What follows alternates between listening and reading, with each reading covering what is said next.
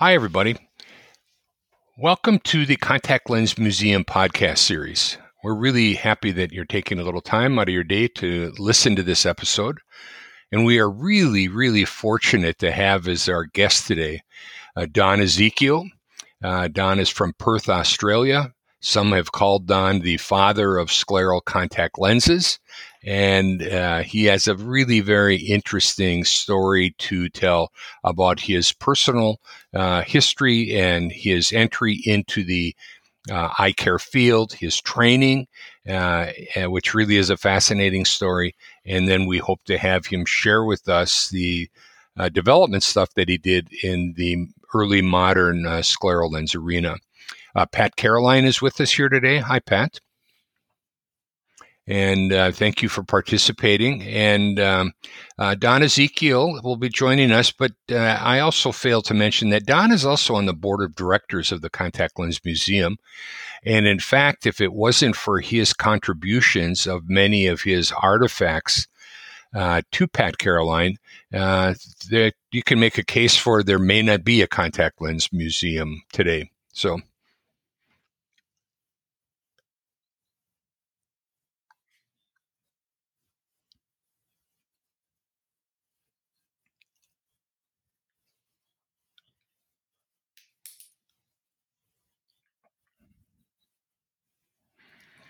Don, can you tell us a little bit about your personal history in eye care?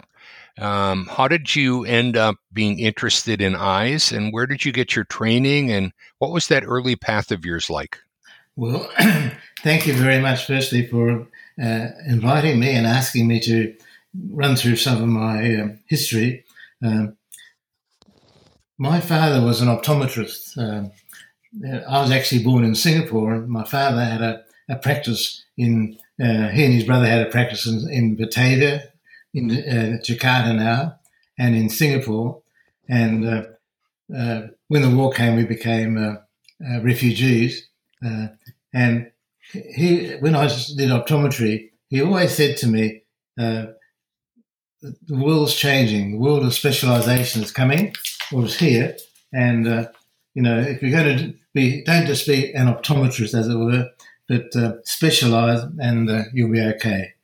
So I did optometry at the time at the University of Western Australia. We had a diploma course. This was going back 57 years, I think. So that was a long time ago. And one of the lecturers in pathology was an ophthalmologist called Ken Barden-Brown. And Ken had actually studied in London, and he worked with Dallos. And Dallos taught him how to fit glass scleral lenses. So during invariably, every lecture he gave us, because we're doing the anterior eye, he brought up the subject of what a wonderful lens, a scleral lens was. And that was absolutely fascinating to me. So I graduated, and soon after I graduated, I flew over to Sydney, where an optometrist, Lloyd Hewitt. Lloyd was a very prominent optometrist. He was the editor of the contact lens of the optometry journal for many years, and I spent a month with him, and he had patients, and he showed me his technique of how to fit, taking an impression of an eye and how he modified it to fit a scleral lens.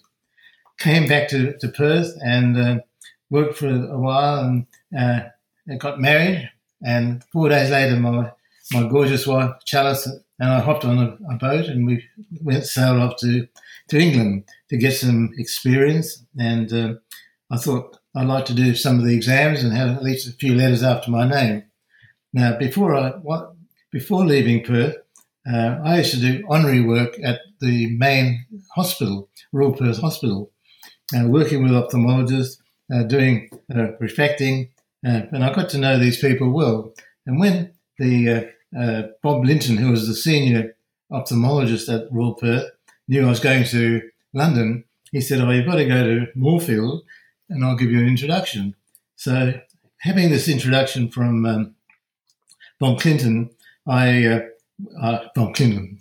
I went to Moorfields, and the head of Moorfields then was Ridley, and Ridley was really quite famous. He developed the IOL, but he was the head of the contact lens clinic, and he was very good to me. He just said, "Look, go down to the contact lens clinic and just look." It was fascinating. I saw patients there that I'd read about but never ever seen, and that was fascinating. One of the at the time, Monty Rubin was a registrar, I always remember the story. Norman Beer was probably the most prominent contact lens practitioners in London at the time. He had written books, and he was really the top. And I was at a lecture one day with Norman, and in came, during the lecture, in came Monty with a group of other doctors. And on stage, Norman said, "Now, if you had this problem, what would you do?" And Monty put up his hand and said, "I put a hole in it and penetrate it." And he looked down at the end of his nose and sort of said, Norman said, "That is the most ridiculous answer." And afterwards, I went up to Norman and said, "Norman, do you know who that is? That's Monty Rubin. He's going to be the heir apparent of Moorfields contact lens section." And he said, "Well, it was a stupid answer." Right. So, Don, if you could just so if we can put this in perspective, so what is the time frame? What year did you? I graduated in 1957. No, I graduated in 1950. Sorry, I've got to work this out. I graduated in 1951, and I went to London in 1957. Okay. And then just so for our listeners to understand, earlier when you were talking about Dallas, of course, that's Joseph Dallas. Yeah. And then it's Harold Ridley, correct? Yeah. And then, of course, Montague Rubin and Norman Beer. I mean, that, of course, is like my bookshelf where I have things with all those names on it. Yeah. It's quite a group of people that you were fortunate enough to interact with early in your career. I was very lucky, because I was in London at the time when contact lenses were really evolving. So I knew these people. I got to know these people well. Soon after I got there, I thought I'd do it at the City University. I think it was called the Northumberland Polytechnic, had an advanced contact lens course, which was booked out years ahead. I didn't know this, but I went up, fronted up, and Bob Fletcher, who was running the course, later to become the professor.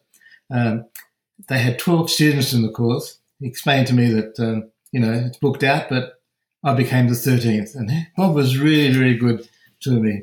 And so, with his help and the education I got there, I went and did the exam in a group called the Diploma of Contact Lens Practice. Did that. I passed that, and then I thought, gosh, I've got to. There was time, quite a few months before the next exam, which was the DCLP. So I thought I'd better get a job and get some experience. And so I went down to. So Don, if I could jump in again for a second, so can you just give us a flavor of the kinds of lenses that were being used at that point, and maybe even a little bit about how they were fit and fabricated? Yeah. Well, basically at that time, scleral lens and corneal lenses were just coming into vogue, or were in vogue, or were being used. I'll just go back a step, Craig. So I went down to Hamlin. I walked down to the West End. I went down Harley Street. I had no idea about London. And somehow I turned left into New Cavendish Street, and there was Hamlin. So I walked into Hamlin, looked a respectable place, and said, "Look, you need me. I've done scleral lenses. I've done this." And the gentleman there said, "Well, we don't do the contact lens. That's done in the shop opposite, and it's run by a guy called Dallos, but he's very difficult to work with. But good luck."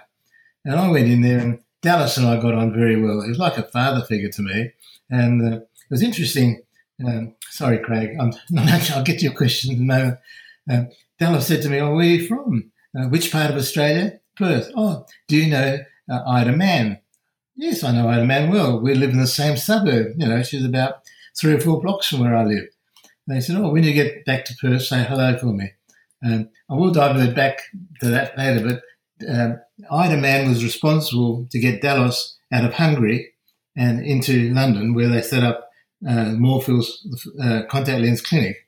Dallos was an ophthalmologist, and he was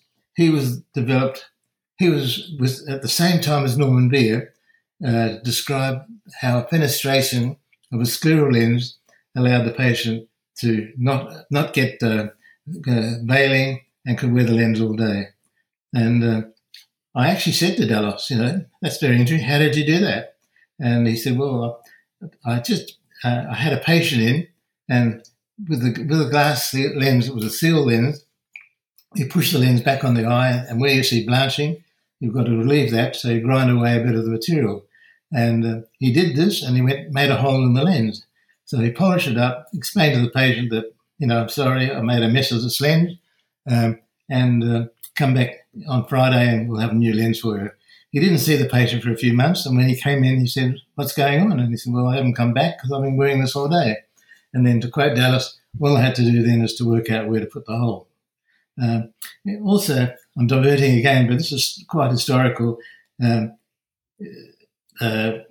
was the first one to take an impression of an eye. Most of our work comes out of dentistry, and but he had a sister who was an anthropologist, and she was taking an impression of a mummy without damaging the mummy in any way. So he used the same material, which was dental material, to take an impression of an eye. And yet, all the time I worked with Dallas, he never ever took an impression of an eye. He had he had preformed lenses. He had 3 shells, which were large, medium, and small in diameter. Mm-hmm. And every time he fitted a patient, he made an extra lens, put it on the shelf. A patient would come in, he'd look at the eye, so look at the eye, I think this is about the closest I'll get, look for a lens, pop it in, and then modify it. Yes, that's the history of me with Joseph Dallos. He was a really, really nice person, very, very nice. So, Don, I've seen some of the graphics related to that area of London that points out kind of like the walking tour of the history of contact lenses. And, where Hamblin was and Moorfields, I believe, and some of these other entities, they were fairly close together. Is that correct? What I remember about Moorfields was the contact lens clinic was very, very dark. How anyone could find the patient, let alone the eye, that's exaggerating, but it was really quite very dark and really quite primitive. City University or Northampton Polytechnic was not so far away as I remember, and we just lived in a little bedsitter in Kilburn, and it was very easy to negotiate. It was very easy to find. And one interesting thing, another interesting thing of Dallos, he started playing around with corneal lenses, but he never used fluorescein. He showed me his technique of how the corneal lens went onto the tear layer. You could work out from that whether it's steep, flat, or whatever. And quite interesting. I used to use that in practice sometimes just as a matter of interest to see, how close he was. Right. So can you go back to that, the Ida Mann part of this story? So I had not heard before that, you knew her before all of this took place. Yeah.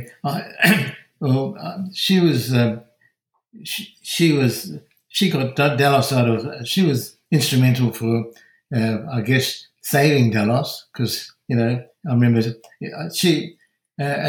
when I went back to see Dallas told me how the story of how he got out of Hungary, and when I got to Perth and went to see her again, she also told me the story of how she got Dallas out of London. After the war, there was a lot of mustard gas dystrophy, and Dallos in Hungary had worked out a way to fit these patients with a glass scleral lens, gave them vision, gave them comfort. So Dallos and two other ophthalmologists from Moorfields flew over to Budapest to talk Dallas into coming, but he wouldn't go. They sort of said, I don't think Hungary is a good place for a young Jewish boy. Come to Moorfields and we'll set you up. She actually told me the story, and I said to her, look, that's part of our history. That's going to die one day, so please write it out. So she did write it out, and that's in the museum now, the letter that Ida typed out. So Dallas really was very instrumental. And Ida Mann was a very, very, very famous ophthalmologist. She was the first female professor of anything, I think, in the UK. She wrote it. There is a book on Ida Mann, which is in the museum, which is very, very interesting. And her husband had a lung problem and had to get was recommended to move to a warm climate. So she came to Perth, and she made a big name for herself in Perth. She used to work with the Aboriginals, treating them for trachoma. And I can remember, in those days, going back to the 60s, ophthalmology were not allowed to speak at any meetings or attend any meetings by optometrists. That was taboo. And I was talking to her one day, because I used to pop in and see her quite often. And I mentioned to her that the annual meeting of the Australian Contact Lens Society was going to be held in Perth on the following Saturday. And she said, and I'm presenting a paper. I said, that's great. What time's your paper? I forget, 2:00. So I'm being introduced, and in walks Ida Mann and a very famous ophthalmologist from Moorfields, Dorothy Parker. They both came in. I introduced them to the optometrist and did my paper, and she left. But not, in the old days, if this was happening and the ophthalmologist knew, she'd be in big trouble. But she was so well respected. No one said a word. And maybe that was the beginning of where ophthalmology and optometry got working together, maybe. Yeah. So I'm sorry to interject, but I know that the Ida Mann story, of course, is so interesting, which is why we thought it would be important for you to expand upon that a little bit. And then, so can you give us a time frame? Well, first of all, let me ask, is there anything else about the story in London that you would like to bring up for the listeners? Well, you may know that I started making my own contact lenses, and that came about really from Dallos, who always said to me, you've got to make your own lenses. Don't trust what you get, because keep in mind, this is a long, long time ago, and things are still pretty, I think, amateurish compared to today. And I remember sitting and I used to go back to London every year to keep up with it. And Monty, who was then the head of the department, always gave me time, and we'd sit there and have a coffee, and he'd tell me what was new and make yourself at home, as it were. Go and see the clinic, go and see the laboratory downstairs. And he said to me, look, you really got to make your own lenses. There's so much interesting things going on. I'll organise it for you. So he picked up the phone and called George Nissel. Nissel was a brother-in-law of Dallos, also from Hungary. Rang up George Nissel and said, look, I've got this character here from Australia. He's coming out tomorrow, and he's going to make contact lenses. So teach him. Then he picked up the phone and made another call to Philip Cordray and David Clulo. Now, these guys had a laboratory called contact lens manufacturing. Now, that became Sauflon. And they were making, I think they were ahead of their time. They were making materials, high water contact materials, 70%, 85%. They had solutions. They had chemicals to clean lenses. They actually made contact lens machinery. They really were ahead of their time. David Clulow was a fascinating person. When he was a student doing optometry, he started fitting rigid contact lenses, corneal lenses. And basically, if the lens cost him £5, he would sell it for £7. And by the time he graduated, he had a huge practice. They had this practice in Earls Court, absolutely beautifully done out. And he actually started having what they call a replacement scheme. Fascinating. He'd fit a patient up and then say, look, if you join my replacement scheme, it's going to cost you £10 or whatever. If you lose a lens, you can get it at a basic cost. So if it cost him £5, he'd sell it for £7. And he told me that at one stage he had over 30,000 patients lined up for his replacement scheme. Amazing. Wow. And they had a huge lab, very successful. That they got involved with orchids, and when the great freeze came, I think they virtually lost it all. Shame. But and when I started making lenses, I started making using the sulfide materials, the high water content, and that's so. Don, again though, so you're making lenses where?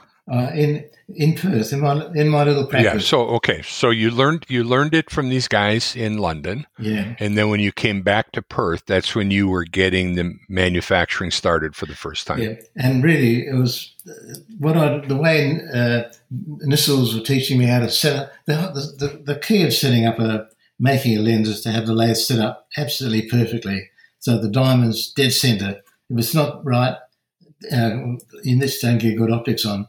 And I can remember going to the spending weekend after weekend and making maybe 2 or 3 lenses, no optics. It was just really learning the hard way.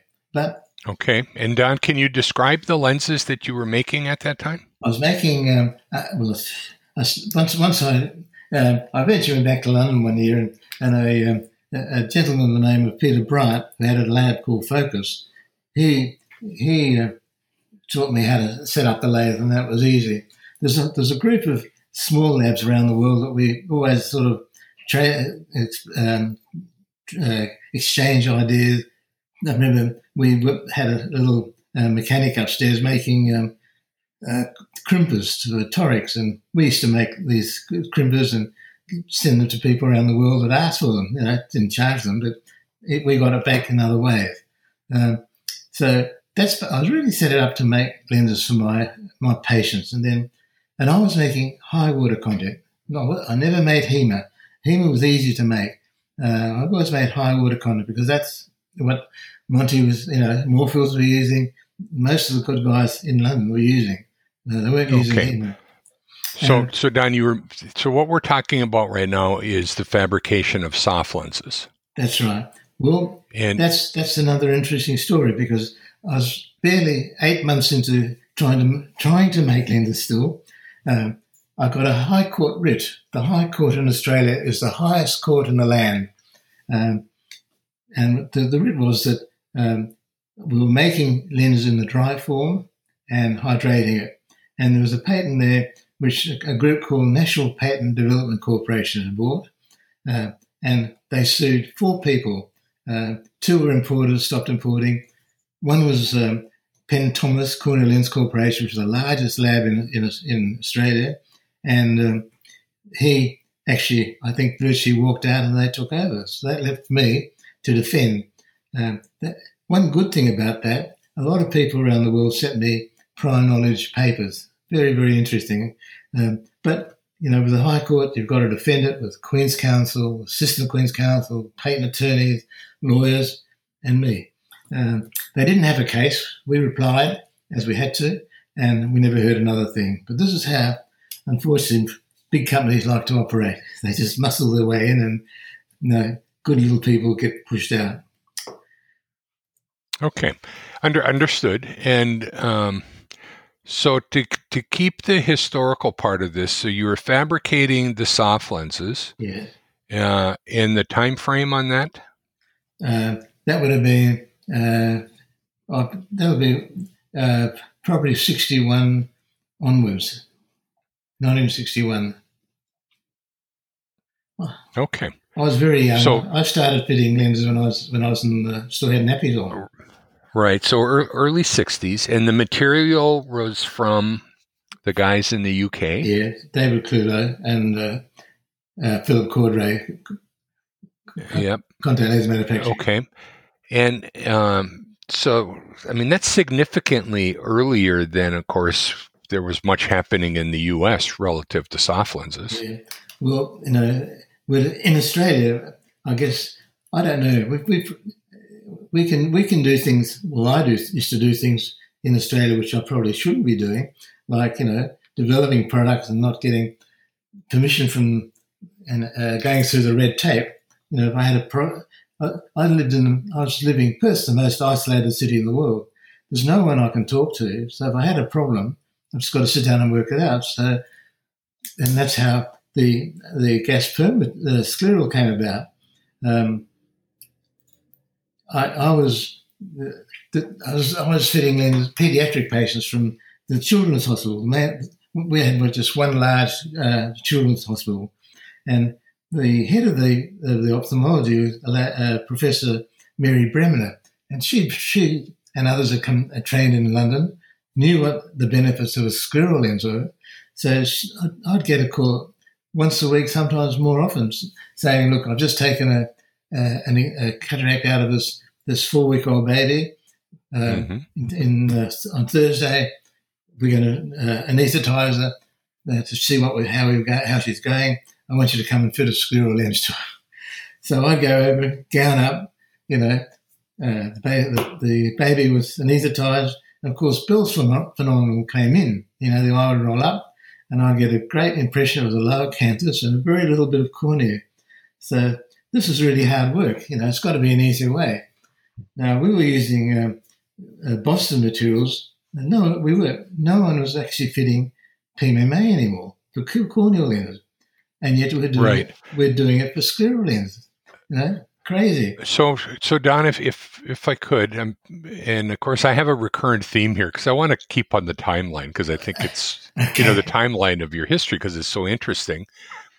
So in the early 60s, you were fiddling around with these soft lenses, as you said. Yeah. I'm sensing that you were making corneal lenses at the same time. Yes. Okay. And then, the Boston connection, though, that's at the very earliest was the middle 70s, though. Yeah. Well, that's... So that's my point. So what happened in between there? So between the early 60s, when you were fabricating soft lenses, from the soft lens like connection and getting a lab going and seeing patients and working with the hospitals, did it just continue along that path for the next 10 years? It did. I think I just learned how to learned the craft of how to make a lens, and then I had a very busy practice, so I got a spectacle mechanic to join me, and I taught him what I knew, and then he evolved it from there. A lot of the work was refining the edge by hand, all this sort of thing, which is really very hard to duplicate. And Don, so at this point, were you only making lenses for yourself, or did you start to think that maybe you could be providing them to other eye care folks? Because I was being different, not fitting HEMA, I was fitting high water content, and I'd go to meetings and I'd speak about what I was doing and the results I was getting. Other practitioners would come to me and say, "Look, could you make this for me? Can you make that for me?" So, I'd get an extra technician, and then that became, I needed bigger premises, and it sort of grew, not by intention, but just it just grew from there. Okay. So you were making lenses. You had started a commercial, quote unquote, commercial laboratory, right? Yeah. And fitting lenses for yourself. And then that takes us into the early 70s, where you had already grown out of the scleral phase, I'm guessing, from London, or were you still fitting sclerals in the 60s and late 60s? Yeah, I had a good scleral lens practice. There were ophthalmologists that had trained in London, like Ida Mann, and she'd send me patients. So I was sitting. I had quite a good scleral lens practice.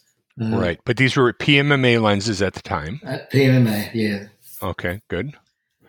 And just for curiosity, where were you able to get raw materials, quote unquote, buttons that were that large? Well, basically, when I got the idea why we're using PMMA, when no one's using PMMA for corneal lenses, we're buying product from Polymer.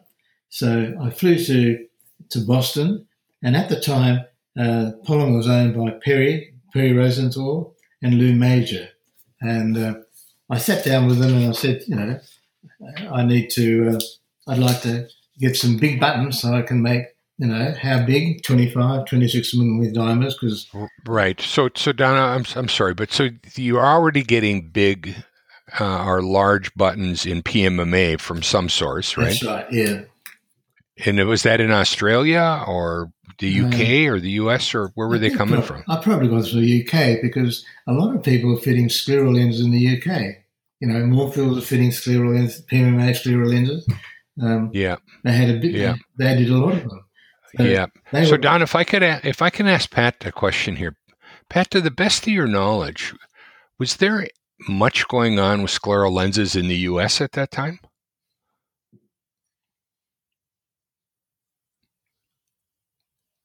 I guess Pat has checked out momentarily.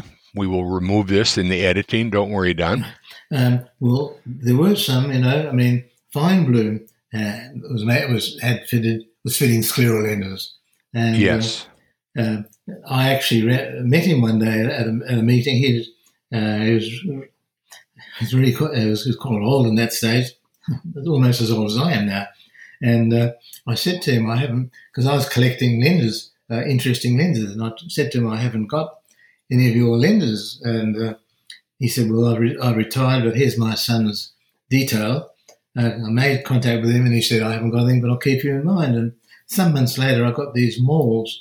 The email or the letter said, I found these on the floor of the warehouse. Might be useful. The original molds to make scleral lenses, priceless. So they're in the museum now. So, yeah. Okay. So I'm sorry there to interrupt you, but okay. So now it's in the early 70s or middle 70s, do you think, when you had the Perry Rosenthal connection? Yeah. And, the interesting that Perry was the head of the Massachusetts Eye and Ear Hospital, contact lens section. And when I asked for the large blanks to fit sclerals, he said, why do you want those? No one fits sclerals anymore. And I sort of said, yes, they do. And, it's a need. It's a big need for it because no one's, I'm seeing patients that are, as you know the benefits of scleral lenses now. I've seen these patients, people coming in who are due for a graft, and I could fit them with the lens, and 10 years later they're still wearing the lenses, no problem. So anyway, eventually I got this rod from Lou Major, who was running the laboratory, said he'd send them to me, and I never heard anything. So I've actually at least twice a week I sent him a telex. Where are my blanks? And eventually he said to me one day, I had this pile of your telexes on my desk, so I thought I'd better get this guy out of my hair. So he sent me a rod, just a rod of large diameter material, which we cut up and made lenses. Right. And so I think for folks listening to this, they may not know what the terminology rod means, but it's plastic that was poured down a large tube, right, and cured in that tube, and then when it comes out, it's like a shower rod or a bathroom rod. It really is, and then it needs to be cut into specific thicknesses for fabrication. What I find interesting from what you're saying is that they didn't cut it to the width of each button, No. Raw material. You had to do that yourself. We did. In fact, I did made a video, because I did a paper at actually when Roger Camming was the president of the American Academy of Optometry. He sent me a letter, which I gave in the museum amongst all the correspondence, saying that I believe you're fitting scleral lenses. Can you do a paper for us? So I did a paper, and especially after the paper on gas perm sclerals, people were coming and asking me, what do I do next, sort of thing. So I did a paper on it and a video on it. And if you look in the video, there's this technician holding this rod of material. So that's the first large diameter gas perm material that was ever made. Yep. And then did you have to modify your machinery to be able to cut it, or you just used the same thing that you were using for the PMMA buttons? We used the same, but we had a little metal lathe upstairs in the where we were making, because we're a long way away from everybody, so it's very difficult. If I wanted to order something, I'd eventually get it, but I might have forgotten what I wanted it for. So we used to make our own little pieces all the time. So we modified. In fact, when Perry came out to have a look at what we were doing, I think there's an email. I'm not sure if that's still in the collection, saying, how do you mount the button? And I think we made them and just sent them to him. We're all learning at this stage, I think. But we made our own little things and just had no one else to talk to. We have to work it out ourselves. Well, and of course, Don, in the 70s, around that time frame, the lathing equipment was not very sophisticated at all. No, it wasn't at all. It was very, in fact, a bit earlier from that on, we actually developed the first foldable intraocular lens made out of HEMA. And, an ophthalmologist registrar at the time, after I gave a talk to registrars, waited after the meeting and said, "Can you make this for me?" And I said, "How many do you want?" And he said, "If it works, many." So we modified it because we didn't have these fancy layers we have today. And I can remember, of course, being in bush range territory in Australia, we just did it. And this guy, still a registrar, implanted lenses. And I remember he rang me up one night about 11 or 12 saying, "Come and have a look at this. I can see laser marks." And sure enough, there were, because we didn't have microscopes or anything in those days. We learned very quickly. Right. So, Don, at this, point, so there's Rosenthal, who's starting to get a bit of an interest in the U.S. Of course, you've got the interest, from Australia and kind of a global view. Who are the other peers of yours about this time? I really didn't have anyone to talk to be honest with you. I was sitting in the most isolated city in the world. It's about nearly 2,000 k's to the next major city.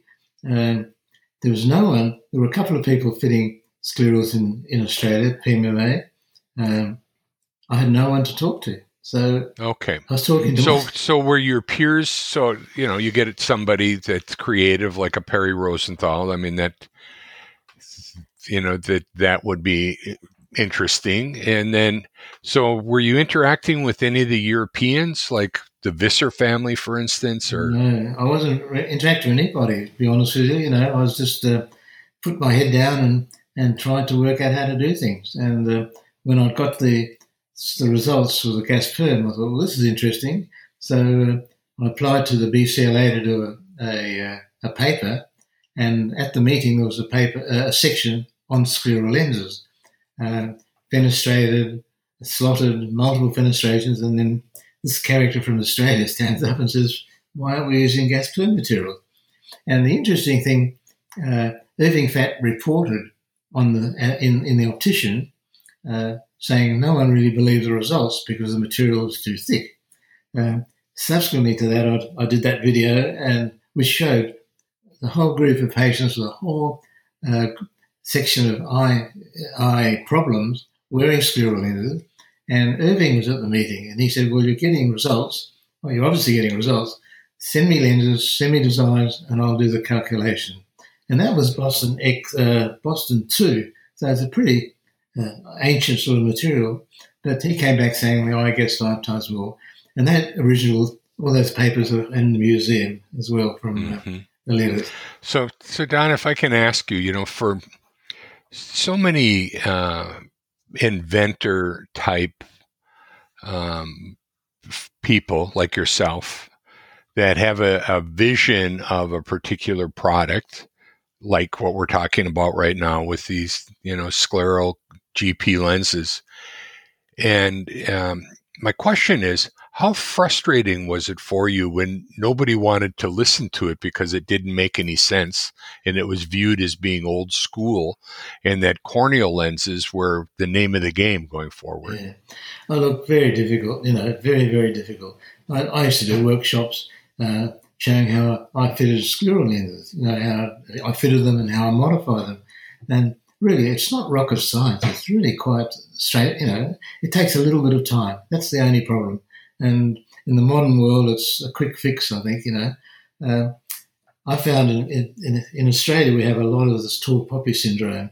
Anyone doing something a bit different that doesn't go down well. Now, I had this laboratory here, and we got in Perth, I've got minimal support from, they'd rather order something from interstate, even things that weren't available, that we had developed, like even a GP translating bifocal. We got very little support locally, even from so-called good friends of mine. But that's life. I just had to pull my head in and, as a well-known ophthalmologist said, just don't worry about everybody else, just do what you're doing, and at the end of the day, you'll be okay. So. Well, and Don, I will speak for myself. I remember this time frame and hearing about the reintroduction of sclerals myself, and was thinking that this is crazy. I mean, why would you need that? And then, of course, it's been proven since then exactly why you would need that. Yeah. And Pat, don't you think that, when we were scheming and dreaming back in the 70s and early 80s, scleral lenses didn't even enter the conversation? Yeah. Well, I must say, sorry, I'm interrupting again, but it's very satisfying to see, to go to meetings that are just on scleral lenses. I find it just fascinating, whereas I used to try to knock down the wall to tell doctors, this lens is really needed. People without this lens, people don't see. You can change lives. And I always say the most rewarding thing is to be in your consulting room, and the patient's crying and the parents are crying because the patient can see. It's really very nice. I know that having experienced that situation myself personally many times, it's actually kind of embarrassing, because when it first happens, you don't want any other patients or their families seeing somebody crying in your waiting room. I know. They don't really know why they're crying. Yeah. And of course, you literally, we like to use this phrase, you're changing people's lives, but that really, really is the case. Well, so Donna, if I can just switch gears for just a second. Yeah.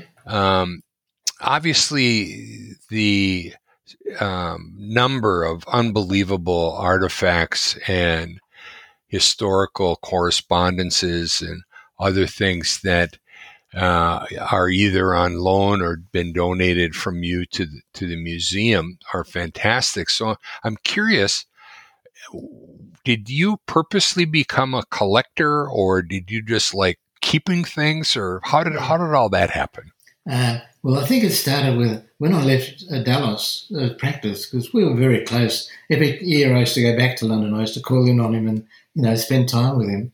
But when I left, he gave me a big box, well, quite a large box of glass scleral lenses, all sizes, he said, well, this will get you going. And they were priceless. I really, and when I was visiting practitioners and saying, this is, showing you how to fit a scleral, or just talking about innovative products, I'd invariably say, what have you got in the bottom drawer there?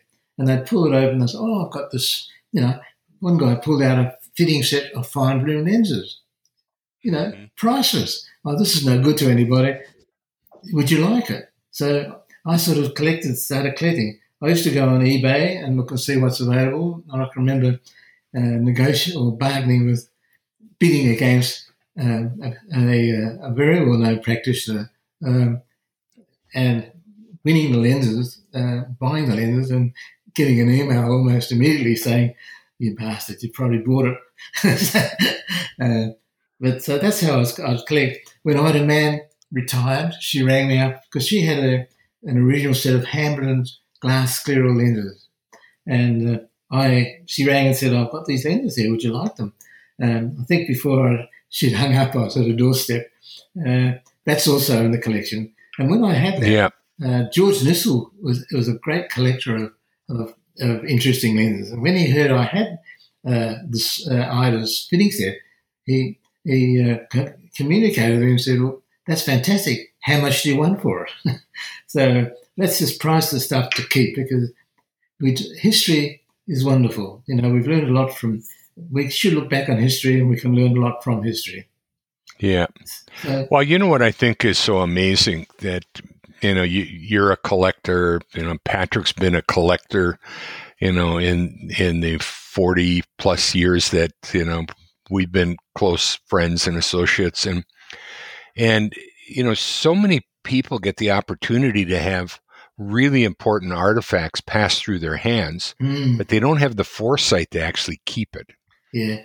Well, I think, which is why things disappear, and why everybody's searching for something special, because they've been damaged or thrown out, or they go from one generation to another, and the new generation doesn't know what they are and just gets rid of them. Well, this basically like with when Ken Barden Brown was fitting glass sclerals, he'd order lenses from England. It'd take 3 or 4 months to come to get back, and then he'd probably break it or have to modify it or modify the power. It'd take another 4 months. So he said to a patient who had trachoma, very interesting story. And this is all in the museum. Even a book he wrote, because he actually went to Singapore with the army and got captured by the Japanese, put on a ship, and was sent to the mines in Japan, which got promptly torpedoed. He spent 3 days in the water in an oil slick, and he was actually rescued by an American submarine. That submarine now is a showpiece in the San Francisco Nautical Museum. Wow. But he said Ken said to this guy, Philip Bilby, I want you to make lenses for me. And Philip was a patient. He had trachoma. He knew nothing about contact lenses. And he built this machine, which is in the museum, because I said to Philip, and he also lived nearby, I said, look, Philip, you're going to pop off one day. Your family will look at this and think it's rubbish. It's not. It's priceless. So he rang one day and said, would you like it? Again, I think I was at his doorstep with a truck before he could hang up. And also, I was lucky in many ways because I was isolated. And being isolated and having no one to talk to, you have to work things out yourself. And everything's basic. If you go back to basic principles and work from there, it can't go wrong. Dallas taught me how to research. He basically said, if you've got an idea, make it. If it doesn't work, move parameters, but not just by a little bit, by a long way. For example, we've developed a translating soft bifocal. So I had this idea because we're doing rigid. Why not we do the same with a soft? So we made this lens, and it didn't work. So I moved it one way to the extreme, translated beautifully, very uncomfortable. Great, we fine-tuned it, so it became comfortable. So it's all common sense. And being isolated, when the original check lenses were available, if I ordered some lenses, it may take months to come here. So I'd order 3 or 4 pairs, probably more, for each patient. Now, you put the first one and it didn't work. So I kept everything. I kept all the correspondence, kept the original lenses spares in their original vial. So I guess I was a bit of a collector, a bit of a magpie, as they say. Right. Well, I think that there's usually a fine line between a collector and somebody who hoards things. Yeah. And the collector, though, of course, knows what to keep. Where, if you hoard things, you just keep everything. Yeah. No. And so that is fascinating. So, I would like to, to go back to a little bit of more recent history. Is that, Don, that this large collection you had, you ended up ultimately putting it into a book. Yes. And so that was around 7 years ago. Is that right? That you started putting the book together? Yes. Well, basically, I had this collection. The laboratory, I had a health problem, and I thought I was going to pop off. Doctors have got a lot to account for. They said I had a bad, very virulent cancer, and things were not looking good.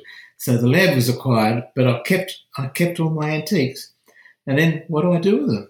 So the Australian people wanted it, but they had nowhere to show it. They said, we'll catalogue it and store it. And I said, no, I don't, the museum here wanted it, and they'd catalogue it, but no one would ever see it.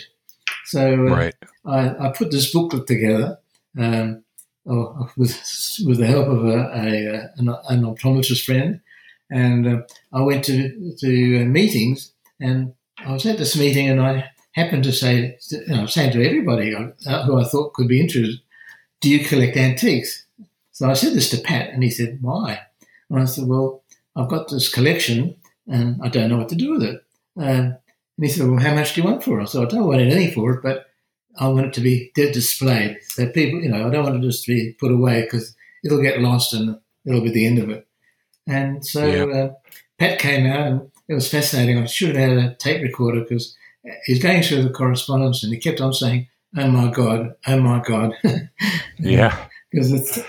well, Don, of course, I have a memory of this. I still remember that we were in a Las Vegas hotel. We were at the registration desk, and you were in front of me, and we were waiting to get in, and we were just chit-chatting, and you brought the book out.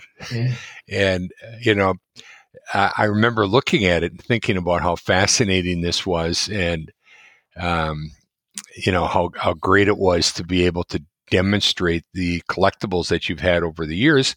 Because, of course, I was fortunate enough to visit you at one time when you had them in your laboratory and you had them in the front entryway, some of the pieces. And I just think it's so fortuitous that you and Pat were able to hook up together because, without that meeting, you would not have had a place that ultimately can showcase these artifacts that you've kept as jewels over the years. And B, there would not be a contact lens museum in the United States. Yeah. No, when I visited last year, it was just so nice to see it. Nice, well, even at that conference in Vegas where Pat came along and you came and displayed it all. It was just wonderful, and so many practitioners were looking and saying, "Wow, it's we've come a long way." Well, it happened again this year at the GSLS meeting in Las Vegas in January that we just had a relatively small table. We didn't have that big event like we did the year you're talking about. Yeah. But it's great because if you're a true contact lens person, then you're interested in the history of contact lenses. Yeah. And to get the opportunity to actually see and pick up and touch and feel and learn about the history of these things is really, it's just incredible. Yeah. No, it's in fact, I probably enjoy it more as much as everybody. I just love looking at history, and And I still look at eBay and see if there's anything really worthwhile. Yeah. Well, that's the one thing you and I and Pat have in common, that we're searching for something that everybody else thinks is useless constantly on eBay. We're trying to look for that one jewel. And, in fact, we just picked up an advertisement that was from Australia and was from that Penn Thomas group. Yeah. And so it's kind of fun to see those things. And so, Don, do you have any closing comments you'd like to make?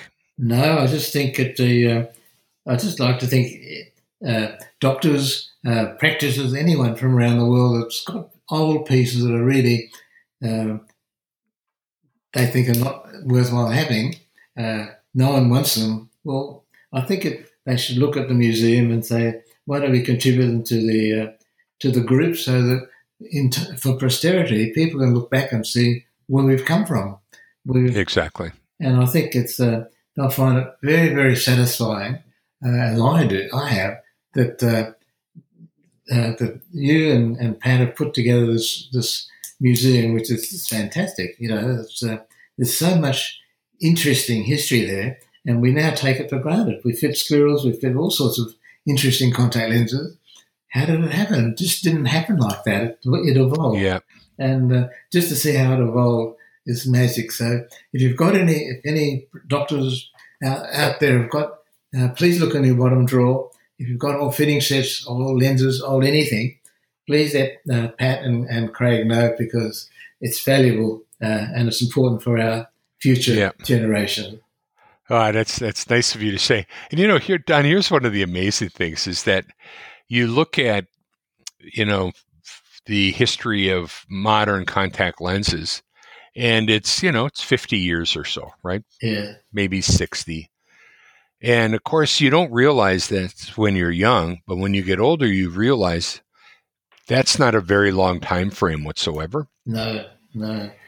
And, when things get lost within that time period, you can't really bring them back at any point. So, well, certainly in my lifetime, I've seen so many changes that some good, some not so good. Oh yeah, but I mean, in fact, you for one has actually lived through most of the modern contact lens history, and in fact have played a critical role in the history of modern contact lenses. And Don, I think that we are all indebted to you for that, for your contributions, and also, of course, for what you've been able to leave for the rest of us at the Contact Lens Museum.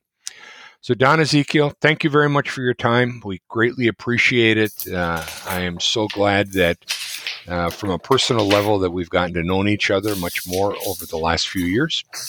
And your contributions to the contact lens field really are fantastic. Thank you. Well, thank you, Craig, and thanks, Pat. Really, it's been an interesting journey, and I hope I'm around to see the next chapter play out. I think you will be. Thanks very much. You bet. Patrick, do you have any comments? So if not, Don, thank you very much, and we look forward to talking to you soon. All right. No, thank you, and thanks for the time. I really appreciate the opportunity. Okay. Bye-bye. Bye.